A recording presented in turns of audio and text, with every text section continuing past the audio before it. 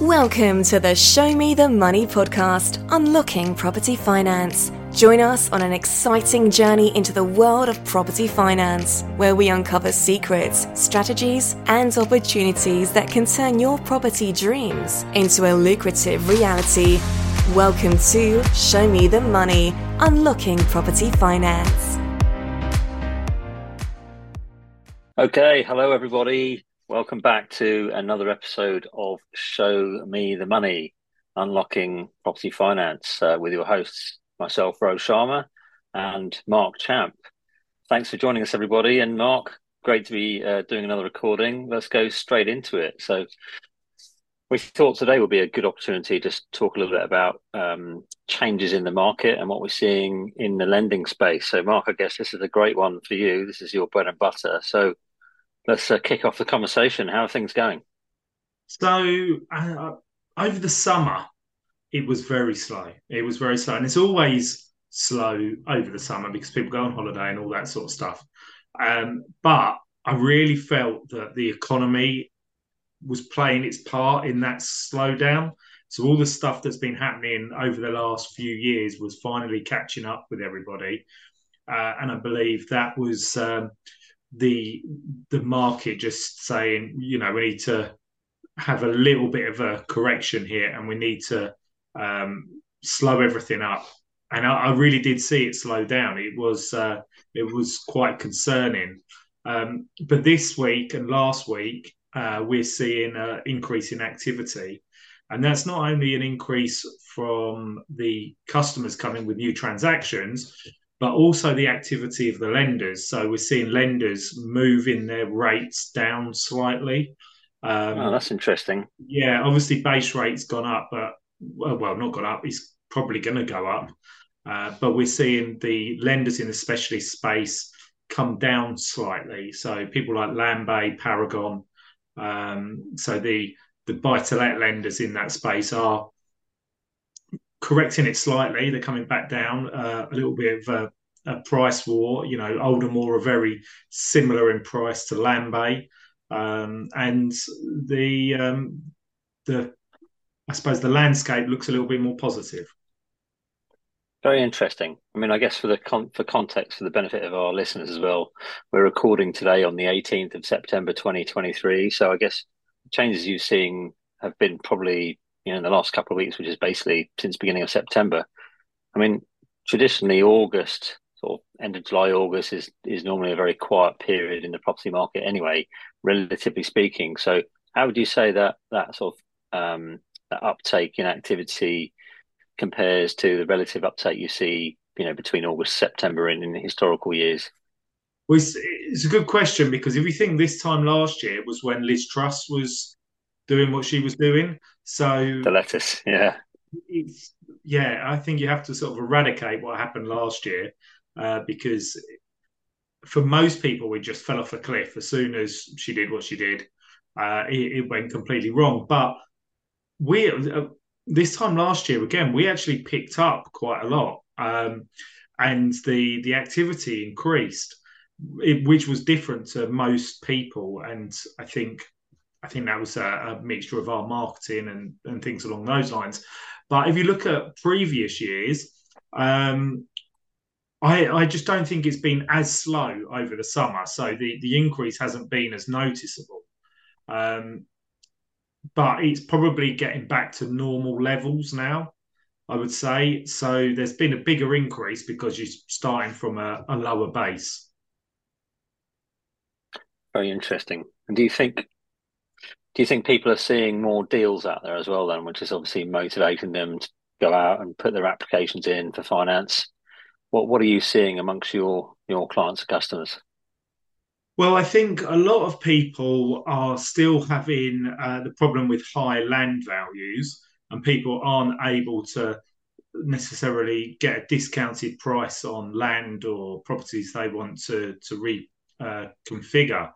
So it's quite a difficult scenario. But what I am seeing is people thinking, well, the market's stabilised somewhat. So these are times when they should be doing things. They're maybe looking for opportunities, so they're on the hunt. and have been so frustrated over a number of months and not been able to find anything, they're now saying, well, it's stabilized a bit, so maybe this is where the market's at, so we should be progressing. But we're not seeing as many below market value deals at the moment, even though I think insolvencies I read today have gone up to a record level. And I think that will continue as the stress tests really do hit in, and the remortgages are harder to come by. Yeah, I've been reading a lot of commentary from a lot of other people in this space. And the gut feeling tends to be that actually, just looking at all of the leading indicators in the economy, the sort of macroeconomic indicators in terms of employment or unemployment, wage growth, inflation, energy costs, swap rates as well. I guess we've seen a slight, quite significant movement downwards in the last sort of week as well, which obviously has an impact on mortgage rates. Yeah, it's quite interesting because I think, the general feeling is that we're still going to see a lot more pain and activity or opportunities for people to sort of get in the market and then do deals over the next 6 to 12 months. However, there's still that quite a big gap in terms of the cost of finance to make those deals work. And I think, as you said as well, we're not really seeing true sort of vendor acceptance of some of these corrections. So it's probably going to be more those distress situations, which are obviously going to present the opportunities. So it's interesting to hear that you're saying you're not seeing a huge amount of movement in terms of prices. But let's talk a little bit more about the types of deals that you're seeing from lenders.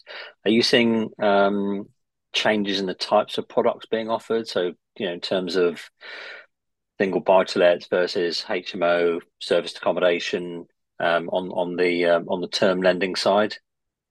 So, with regards to just vanilla buy-to-let, we're not seeing a lot of that. There's hardly any of that comes across our desk. There may be a refinance of a portfolio, but nobody we see really buys single asset buy-to-let. It doesn't happen. I think probably, again, a year ago, we were seeing a lot of people buying terrace houses and turning them into HMOs. We're seeing less of that as well. And I think that's just because people they can't get the deposit together and they're worried about the exit, about getting their money out. So the investor finance that they're taking on, they can't guarantee to get that investor their money back. So it makes it more difficult. Serviced accommodation, I would say I think it's a bit of a fad, serviced accommodation. We saw a lot of people, again, probably about a year ago, going into the serviced accommodation. And I think it's not done quite as well as people expect.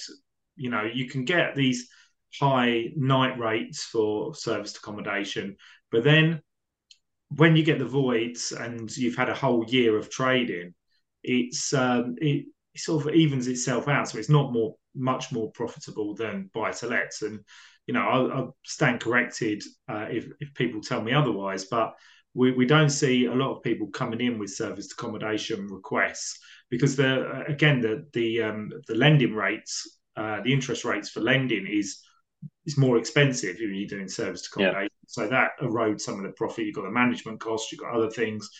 And for me, I reckon the net profit you would get isn't going to be massively more, but it will be more labour intensive. So I think what people are looking for are the opportunities, but they're not necessarily coming as quickly as people want. So they're having to maybe settle for less profitable schemes. Yeah, interesting. And I think that point you made as well about the operational costs in particular, when you're running things which have a high turnover, such as service accommodation, holiday lets, etc. You've got to have some really slick operational processes to make that worth your while. It's not something I've got an exposure to, but anecdotally, it's quite interesting to hear what people have experienced, and I think you've highlighted some of that quite well there. Well, just on that, thinking about it, if I look at my customer base, none of my highly experienced customers do serviced accommodation. So I don't know if that's because they're just stuck in their ways or because they know something that puts them off doing it. So yeah, none of them. I can't think of one that does service accommodation. People who are new to the industry, yeah, we get inquiries, but my people who've got big portfolios, they're never saying, "Oh, do you know what? I want to buy this because I want to do it service accommodation." Never happens. So maybe Yeah, that tells the story. indeed. We'll talk about bridging and development finance in a minute as well.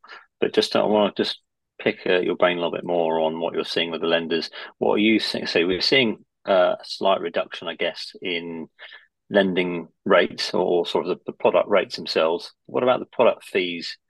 And how are the sort of 2 versus 5 years comparing, which will marry the swap rates to an extent as well. Yeah. But yeah, what are you seeing there? So yeah, obviously there's the option that you could have a higher interest rate and a lower fee. So I don't know, something like 6.49 with a 2% fee or 5 point something with a 5% fee. And it usually is more advantageous to take the higher interest rate and the lower fee. It usually works out more cost effective over the long term. We have got one lender who actually will do a term product where you can borrow with a 2% fee and have early repayment charges, or borrow with a 3% fee and have no early repayment charges. So it's quite a handy tool that's available there. But there's something I did notice last week was a new loan coming out with a 9.99% fee. And that, you think it's a 10% fee almost on a buy to let. That is high. That is high. Lower interest rate, but you're paying 10% up Mark, front. sorry to jump in. Are you able to your audios? It's gone a bit funny for a second there. Okay. Is that any better for you? Perfect.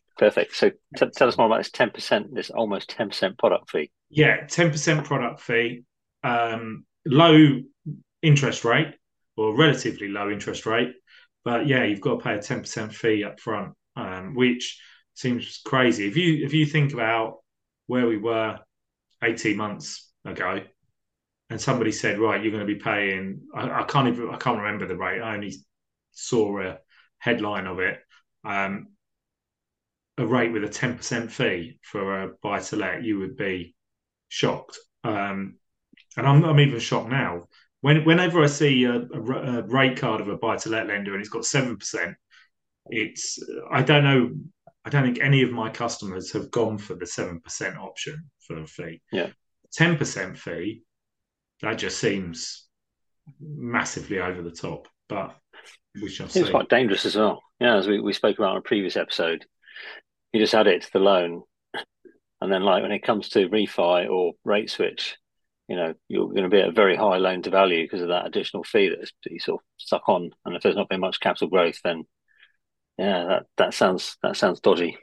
Yeah, and I haven't read the small print on this, so I don't know with the 10% whether you can add to the loan or not. Yeah. But if it is the case that you can, yeah, that would be a bit over the top in my opinion. So what about loan to values? There was a period when we were seeing a lot of sort of 75, 8, and even 80% loan to values from a lot of lenders. Where are you seeing LTVs at the moment? And anything near what it used to be? Yeah, most lenders are still at 75%, and there's a couple at 80%. Hasn't really changed so much. I think there's one of the places that we've seen things pull back on is the commercial space. So commercial properties, it's hard to get a loan on. We had one, it was only a really small owner occupied deal. And we had a look around the market, and then you've got the likes of Alaka, Interbay, Shawbrook, who do commercial, for instance. But it was all too small for them. And if you've got a small lending request, there's only the high street who really will do it. And to be honest, with the high street, I went to three of the high street lenders. Not one of them replied to me. So I don't know if it's just me, but it could be the customer service isn't the best there, and I'll get a response in a week or so. Who knows? But there's nobody who really likes the small commercial investment properties. And the only one we really found, there was Ortus, who do a 36-month term, but they're on bridging rates. So there's not a lot of options out there really for smaller commercial investors at the moment, which I think is difficult for some people. And also, Shawbrook have even stopped lending on retail; they won't do any. Wow. Yeah, that is interesting. And are they reducing their sort of loan to values as well on the products, or is it just a smaller range of products actually available? So smaller range of products, and generally 65% is where they're at. And it used to be the case that you could push that a little bit, so go up to 65, 70, but now it really has come off. And if there's a quirk in the transaction, loan to values are hit readily. So it's hard. It's hard to get the commercial deals over the line at the moment. Even the bigger ones are tough, but the small ones are really, really difficult to place. Yeah. So overall, when we look across residential and commercial borrowing on term loans, mortgages, where have you seen the sort of sharpest? Probably early to say, but where have you seen the biggest change in activity? It's strange. Increase? What's hot? What should people be looking at? Even though I've just said commercial is really hard to place, we probably see the most activity in the commercial space where people are trying to buy commercial and change it into residential. I've noticed also there's a lot of the property training companies offering commercial conversion courses, and that seems very popular at the moment, where people think they can just do it because of the potential that you won't need planning permission to do it, and just get straight in there, even though it's a lot more complex.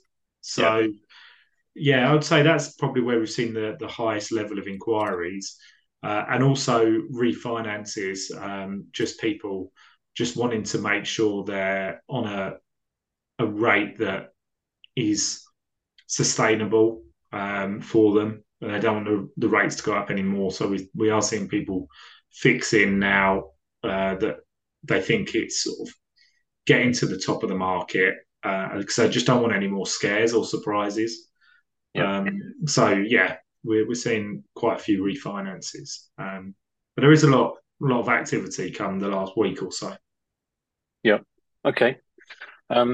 So very quickly then, let's just talk a bit about what you're seeing in the bridging and development finance space. Are you seeing any changes in lender appetite, new types of products, changes in the rates there as well? Obviously, we know that bridging and development finance rates are not linked to the base rate as such. However, the risk-free rate is always a consideration. But what are we seeing in that space? Well, we're seeing a lot of the bridging and development lenders move to a base rate linked product. So if you look at the likes of Octane, the rates that they give out are always a certain amount over base, whereas previously it used to be more of a fixed rate. So we are seeing more of that. Generally, it's around 1% a month. We are seeing new products come out. We've seen Avamore launch a new product today. They launched another one a week or so ago. And these products are designed to help people with development exit issues, and we're getting a few more inquiries on that as well. Development exit, people who just need an extra, I don't know, however much to complete the development, and they're looking to get a top up or to actually move on to a different product. So rates have stayed where they are for a few months, I suppose. Now they've not jumped up too much on the development space, but they are obviously a lot higher than they were. And I was talking to somebody at one of the high streets on Friday, and the high streets used to be all over development finance. They used to be, you know, I remember going back to Lloyd's and talking to them about 5.5% for development finance. But now we just don't hear about them doing it. It's you know, they're not coming out and saying, "Oh, what development finance deals have you got?" It just seems it's non-existent. So choice is, I suppose, more limited, and I would say the actual developments themselves is harder to make a profit. But hopefully the costs of build have stabilised somewhat, which makes it easier for customers to get some profit out of it. Let's see. I'm keeping an eye out on deals, and still difficult to make them work, but they are out there. We've just got to grind the wheel a bit harder to try and get some output from that. Exactly. Very good. Any other sort of general trends or observations from what you're seeing in your line of work as well? And congratulations on your recent award. I saw that. Yeah, tell us a little bit about that. Yeah, that was a surprise. We were nominated for 4 NACFB, which is the National Association of Commercial Finance Brokers awards, and luckily we came away with 3 of them. We won Buy-to-Let Mortgage Broker of the Year. I'm just looking at the trophies now. Industry Ambassador of the Year, and Deal of the Year, and that was a nice development finance deal we did last year, and really happy to come away with them. It's, you know, we put a lot of hard work in and try and look after our customers, and the industry has recognised that. So I'm really, really grateful and pleased to have won those. Brilliant. No, great. Congratulations again. That's fantastic. And I guess, you know, it's the great thing about those events is always that you also get to hear about what else is going on in the sector from your peers. Anything else you've picked up on from some of your peers in terms of what they're seeing? Anything that perhaps you've not picked up on yourself or not come across, or anything which you think will be useful to listeners? Trying to think if there is anything. I can't think of anything off the top of my head, but maybe I will have a think, and then next time we meet, we'll I'll see what I can pull together. Sounds good. Well, I think that's been a really, really helpful update for everyone. So we'll keep up with these regular market updates as well. We'll give everyone the insights which Mark is seeing at the coalface. And if you've got any questions or any topics that you want us to talk about in detail, including with our guests, then please do leave a comment or send us a direct mail or post. And obviously everything, including our contact details, will be in the show notes. Anything else? Final remarks, Mark? No, I suppose just get in touch if you would like to talk about any investment or development deals, and also trading finance transactions, because we do a lot of that as well. So keen to hear from people, and I'd love to answer questions. The trade finance might be a topic for a future date as well. We can definitely let our listeners learn a little bit about that. Yes, brilliant. Do that. Great. All right. Great chat, Mark. Thanks. All right. Bye. See ya. That concludes another episode of Show Me the Money podcast, Unlocking Property Finance. Connect with us on social media, where we share additional tips, resources, and behind-the-scenes insights. Feel free to reach out to us with any questions or topics you'd like us to cover in future episodes. Until next time, keep exploring, keep learning, and keep making those smart investment moves. This has been Show Me the Money, Unlocking Property Finance.